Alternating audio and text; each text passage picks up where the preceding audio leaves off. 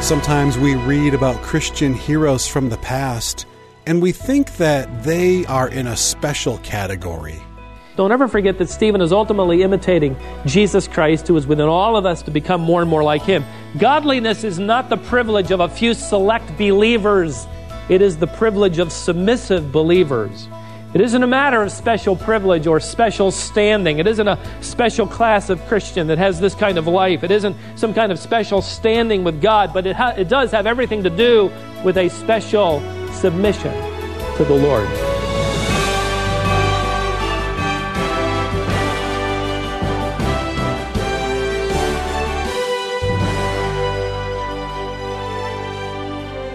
Today on Wisdom for the Heart, we look at the first martyr of the Christian church. He was a follower of Jesus Christ named Stephen. He wasn't given time to say goodbye to his family and friends. He wasn't allowed to put his financial affairs in order. In fact, he was condemned and put to death right in a matter of moments. But Stephen was ready because he was controlled by the Holy Spirit. How about you? You can be ready also, and today you'll learn how. Here's Stephen Davey with a lesson called Grace Under Fire. In our last discussion, we discovered several ageless principles concerning the New Testament church as we observed them struggling with the sense of unfairness that had developed and the caring of widows. One of the things we discovered that there is no such thing as a perfect church. Even vibrant, effective, growing churches are not immune to problems and divisive issues, and we studied in the 6th chapter how they grumbled and complained over this apparent lack of fairness, and the Hellenistic widows were being overlooked in favor of the Hebrew widows, and indeed there is no place for prejudice of any sort in the church, whether it is an issue of social standing or race or education or financial status. Whatever it may be, it is never right for a saint to act like a snob. As one author put it, the ground at the foot of the cross is level. Another thing we learned from the way the church handled that divisive, potentially explosive issue is that leadership in the church is not based upon experience, it is based upon character. And that principle sort of introduced us at least to the name of the man that arrests our attention over these next few sessions together. He will occupy the center stage in the history of this early church. He will be known as the man who preached only one sermon, only one time. In Acts chapter 6, we actually discovered his name identified along with 6 other men. Verse 5 identifies his name as Stephanos, or translated Stephen or Stephan. The Greek word Stephanos means crown. One of my Greek lexicons, translated by a man named Thayer, identifies Stephanos as that crown that was of royal or exalted rank, or it could have been a word referring to that wreath placed upon the head of the victorious athlete as he stepped forward to the bema seat where he was met by the judges of those athletic contests. Another lexicon added that Stephanos could have been something that was given to someone for distinguished service in the community. I think it's ironic that Stephen will live up to his name here. He will distinguish himself as a servant of the church, and he will also distinguish himself as one who literally will wear the martyr's crown. He will be the first martyr of the New Testament church. The lens of Scripture now sort of focuses on this man, and over the course of the next 68 verses, he will occupy our attention, and I want to spend a couple of sessions on his brief life and even briefer ministry. We discovered just what kind of man he is, though. I want to caution you, if you have notes, I want to give you a couple of things to consider as we begin a study of a character or a biblical character. We can come to the conclusion as we study Stephen's life that he was some unusual saint who had it made with God, that he was some rather incredible character who had some extra help from the Lord. He maybe had a better start. You might come to the conclusion that he had some special privileges from the Lord, or maybe even that God just made him a little better than the rest of us. Well, that kind of thinking can result in you ending up in one of two erroneous mindsets. The first mindset that would be wrong when you consider a biblical character is the mindset of complacency. That is, Stephen is such a special class Christian that God would never expect me to live like him, which certainly isn't the truth. Now, the Bible and all of its characters have been given to us not to pedestalize them, but to emulate them. Even the Apostle Paul wrote to the believers in the Corinthian church in chapter 11 and verse 1, he said to them, he exhorted them, imitate thou me. Now, they're interesting words. Whenever you study in the Bible the lives of men like Joseph and Abraham and James and Paul and Stephen, and ultimately when you study the God-man, Jesus Christ, you should hear coming from the pages of their biographies the words, imitate thou me. At least that which is in their life of good character and of good repute. The second mindset, though, that would be discouraging to the spiritual walk of a believer would be that of discouragement. Stephen is such a special kind of Christian, you might erroneously conclude, with special advantages and benefits that I could never measure up to his lifestyle. Well, don't ever forget that Stephen is ultimately imitating Jesus Christ, who is within all of us, who seeks all of us to become more and more like him. Godliness is not the privilege of a few select believers. It is the privilege of submissive believers. It isn't a matter of special privilege or special standing. It isn't a special class of Christian that has this kind of life. It isn't some kind of special standing with God, but it does have everything to do with a special submission to the Lord. You and I can enjoy the consequences of godliness if we will, like he evidently did, pursue the character of godliness. Two more cautions. Let me give them to you. First of all, when imitating godly biblical characters, do not expect perfection, neither from them nor from yourself. Instead, look for progress. One of my favorite professors used to say often in class, God isn't necessarily looking for perfect Christians, he is looking for progressing Christians. Secondly, when studying biblical examples, don't try to imitate their performance, instead imitate their attitude. We cannot repeat performances in different cultures and in different ages and dispensations, but we can imitate and emulate their attitude. We won't be hauled in, as Stephen will be in a few verses, before the Sanhedrin to give testimony to the deity of Jesus Christ. We probably won't take a stand before many. We probably won't be taken outside the city walls and stoned until we're dead. But we can learn from him how to be placed in a high-pressure situation where you need to know how to respond. We can learn from him, and we can imitate his control, his emotional stability. We can learn how to act like Christ. With that in mind, the question then comes, what can we learn from and what can we imitate from the life of one man that God placed in Scripture, not because he needed a filler for the book of Acts, but because he wanted to teach us some things? Well, let's find out. If you're not already there, Acts chapter 6, verse 3 is where we pick up our study. And we learn right away that Stephen was a man who had a good reputation. Now, a reputation is what people say about you. We know that character is what God says about you. And they could be vastly different from each other. But it's interesting to me that it says that Stephen, to those without, had a good reputation, and obviously to the body within. I think it'd be interesting if we subjected leadership in the church to perhaps some interviews of secular employers or co-workers. Tell us what this person is like outside of this holy huddle. Tell us what a person is like Monday through Saturday, and we'll determine then whether or not he or she can be involved in leadership in the church. Well, evidently, this was part of the requirement for these men, because the apostles said, we want to make sure you choose men of good reputation. Choose men with a good name. Solomon wrote that a good name is to be chosen above gold or silver. Find some individuals who are known for their purity and their integrity in the community. And so they sought out these men, and they came up with among them this man named Stephen. Then the passage goes on to repeat the same phrase about Stephen 5 different times. And whenever you see a phrase or a grouping of words repeated over and over and over again in the New Testament, it isn't because God is stuttering, but because God wants to impress us with something. So you ought to get your pencil and underline these 5 expressions. In verse 3, we read that Stephen is full of the Holy Spirit, and he is, secondly, full of wisdom. In verse 5, we're told that Stephen is full of faith. And then again that he is full of the Holy Spirit. Then in verse 8 we read that Stephen was full of grace, and then he was also full of power. Now each of these 5 references, in each of them the word filled or full is the word pleres, which could be translated dominated by or controlled by. And you ought to get used to translating the word filled with that similar expression that sort of denotes a different idea. We're not gas tanks who need to be filled up and we get low and we need to get filled up again of the Holy Spirit. It means dominated by or controlled by.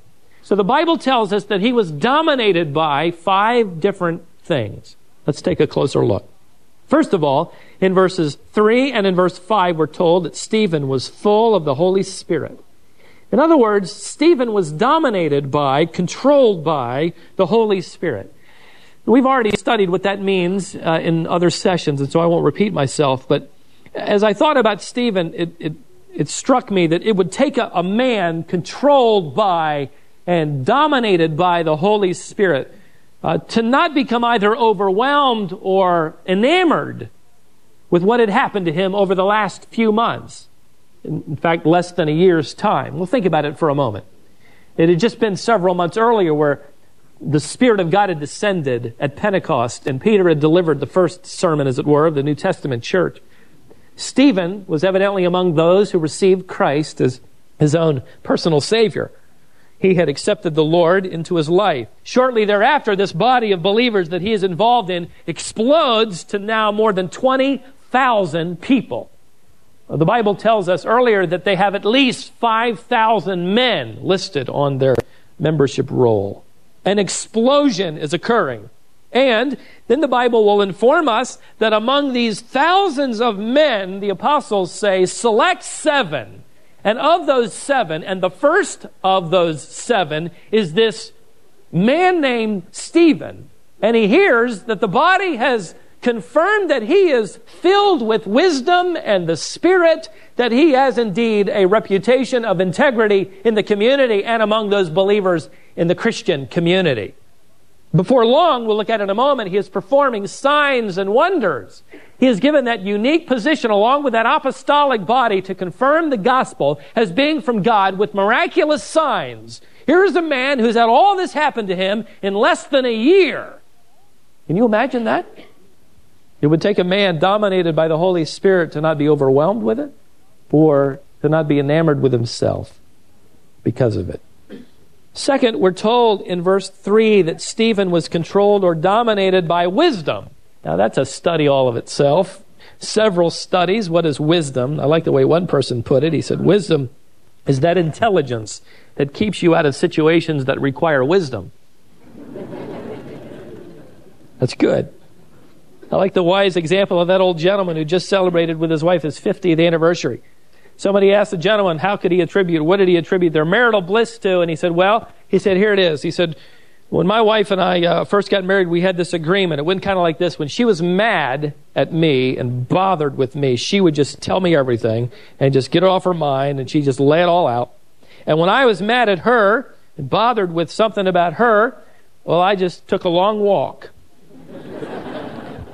So he said, I guess you could attribute our happy marriage to the fact that for the most part I've led an outdoor life. That's wisdom, yeah. Now you need to understand that when you come to the word to define wisdom in the Bible, wisdom never refers to how much a person knows. Wisdom always refers to how quickly a person obeys. It isn't what you know or what you've learned, it's how you live what you say you've learned. To say you know and not do is really not to know at all, according to the Bible. And a wise person is that person who obeys the truth in spite of outward pressure. When you're living one way and your entire world around you is saying you really ought to be living this way, when you're saying this is right and everybody else is saying no, that's wrong, this is right, it takes a wise person to be guided through that domination of godly wisdom, through this maze of pressure and opinion, so that you arrive at what God would consider the truth to be, even though no one else is telling you that's the truth.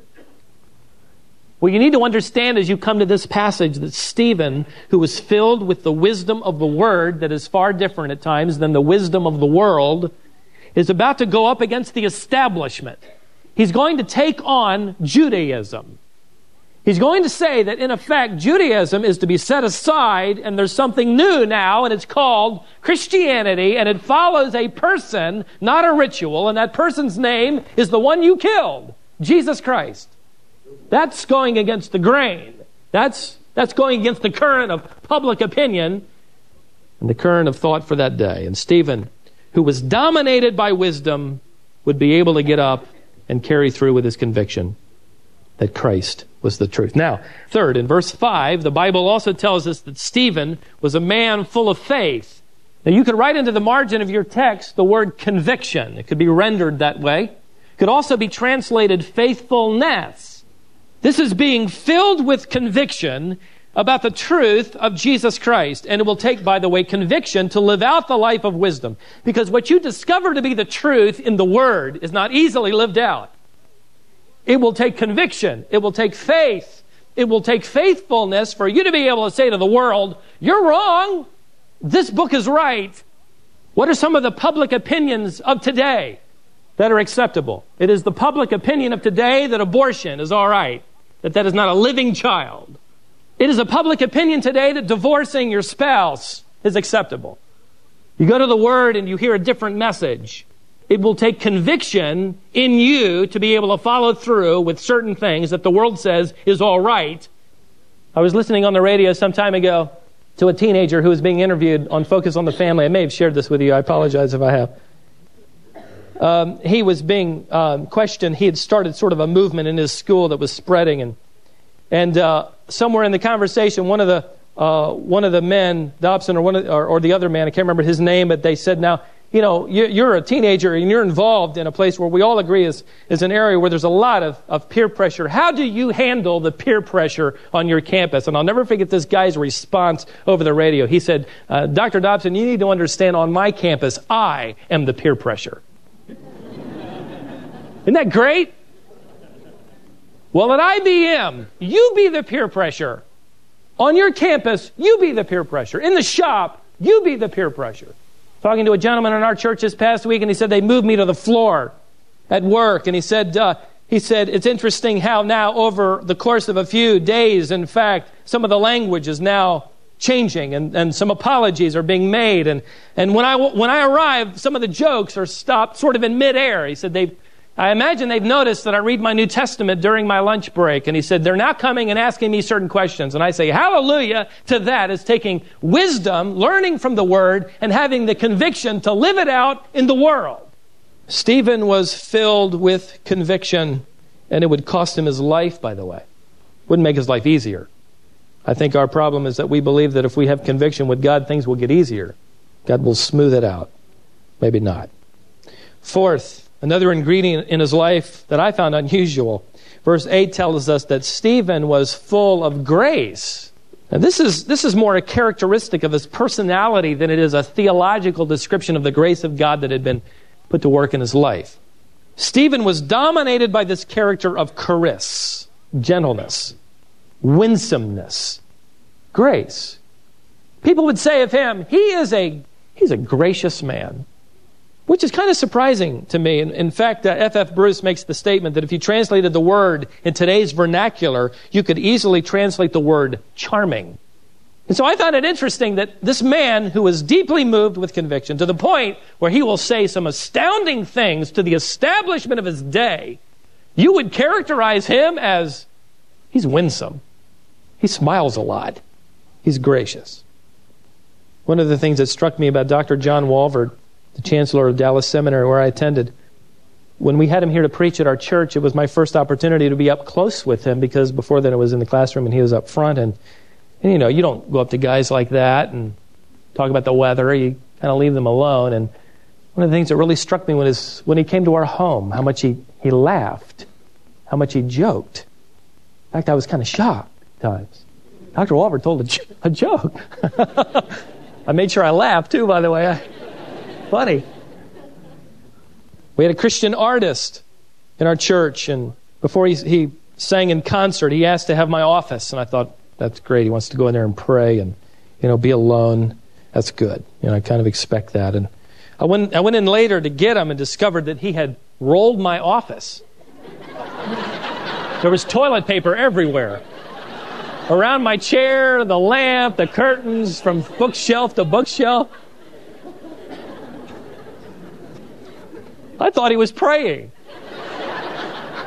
I cut his honorarium in half, and I thought that was a great lesson to learn. I remember as a college student, mopping floors in a florist shop to earn some money for tuition at night, and worked a few hours each night. And when I was there early on, I turned the radio on. They had high up on a shelf, and tried to find something that I could listen to as I worked, and just happened to dial by this guy that was preaching.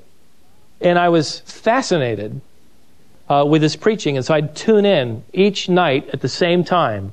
One of the things that really surprised me, not having come from a similar world, was the fact that he laughed in the pulpit of all places. I would learn later his name was Swindoll. I think we need to rewrite in our minds this attitude that the deeper you go with God, the gloomier you look. That wasn't the case, at least with this man that we are to emulate. He was filled with courage. He was filled with the Holy Spirit. He was filled with conviction. He was a man of faith, and yet people liked to be around him because of the way he laughed and talked. Fifth thing, one more. Verse 8 tells us that Stephen was full of power. That word dunamis, or dynamic. He was filled with a dynamic and was performing great wonders and signs among the people. It's interesting that he is given that special apostolic power to confirm his message with signs and wonders. Prior to the completion of this word, we know that apostolic community was able to verify what they said with wonderful signs and miracles. He evidently was able to do the same thing. And as a result, Stephen would become the next target of the Sanhedrin. They had been focusing on Peter, John. They were having trouble with the church. But now this new man, what's his name? We've never heard of him. Who is he? Well, his name's Stephen. They would go after him. Verse 9, but some men from what was called the synagogue of the freedmen, including both Cyrenians and Alexandrians and some from Cilicia and Asia, rose up and argued with Stephen. Evidently in the synagogue of the freedmen, there were about 480 synagogues in Jerusalem at this time. This particular one was made up of those children of freed slaves, Jewish slaves. And since it was filled with Greek Jews, as it were, Stephen, being a Greek Jew, had evidently found his way to this particular synagogue, and he was declaring the truth of Christ. And that sort of started this debate. And there were a number of men from other areas there. Some were from Cilicia and Asia. It's interesting to consider that one of the men from Cilicia that will eventually begin persecuting the church is a man who may have debated Stephen on that day. His name was Saul. They were unable, verse 10, to cope with the wisdom and the spirit with which he was speaking. Well, if you can't win publicly, try something nasty in private. They did that. Then they secretly induced men to say, we have heard him speak blasphemous words against Moses and against God. And they stirred up the people, the elders and the scribes, and they came upon him and dragged him away and brought him before the council.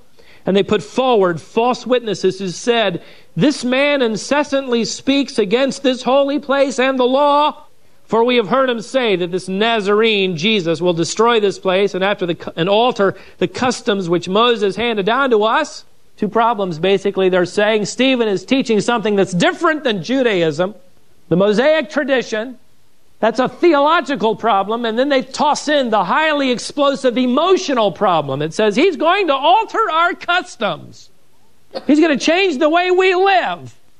They didn't like change any more than we like change. Boy, they had an explosion here with this argument, and they fixing their gaze on him. All who were sitting in the council saw his face like the face of an angel. This is grace under fire. And this struck me. If you look back to verse 12, where it reads, they stirred up the people, the elders and the scribes, and they came upon him. That Greek verb means to come suddenly and with violence. He's in the midst of a debate where he is with great wisdom and composure, declaring the truth, and they burst through the doors of that synagogue and they sweep him away. Before he knows it, he is standing before the Sanhedrin. This is the moment of greatest pressure in his life. Undoubtedly the most trying time that will end with the signaled verdict, guilty, execute him. Was he married? Single? Did he have children? We don't know, but he didn't have any time to say goodbye. He was ripped from the synagogue, tried, and in a matter of moments, stoned to death. And he undoubtedly knew he was in trouble because Peter and John had been here before him. And at least he would get a severe beating, and his face shone like an angel. God did something unusual for him, by the way. We can't repeat the performance, but I want you to see what's happening here. He was dominated by the Holy Spirit, and God did for Stephen's face what God had done for Moses' face. Here's Stephen, who is accused of blaspheming Moses, becomes like Moses as another sign that he is telling the truth from God. Listen to him. And yet they would not listen. If you turn over in your Bibles quickly to chapter 7, as the mob is stoning Stephen, you see Stephen modeling grace under fire again, modeling the grace of Christ himself. Verse 59, and they went on stoning Stephen as he called upon the Lord and said, Lord Jesus, receive my spirit. Where did he learn that from? The Lord himself. Verse 60, and falling on his knees, he cried out with a loud voice, Lord, do not hold this sin against them. Where did he learn that? And having said this, he fell asleep, without time to say goodbye to anybody, without time to set his affairs in order, without time, you would think, to prepare his heart, and yet you discover that at that moment he was ready. Why? Because in his life, he was dominated by, controlled by, submissive to the Holy Spirit, which produced in him what we pursue. Conviction, wisdom, dynamic, and grace. May it be.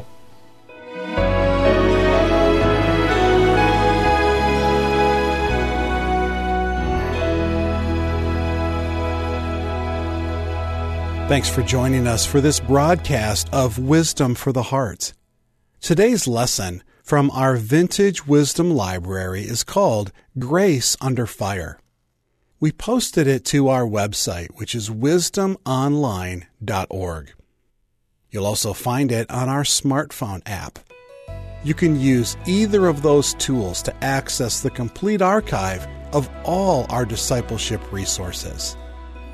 In this current series, Stephen teaches through the early chapters of the book of Acts. If we can help you today, our phone number is 866-48-BIBLE or 866-482-4253. Join us again next time right here on Wisdom for the Heart.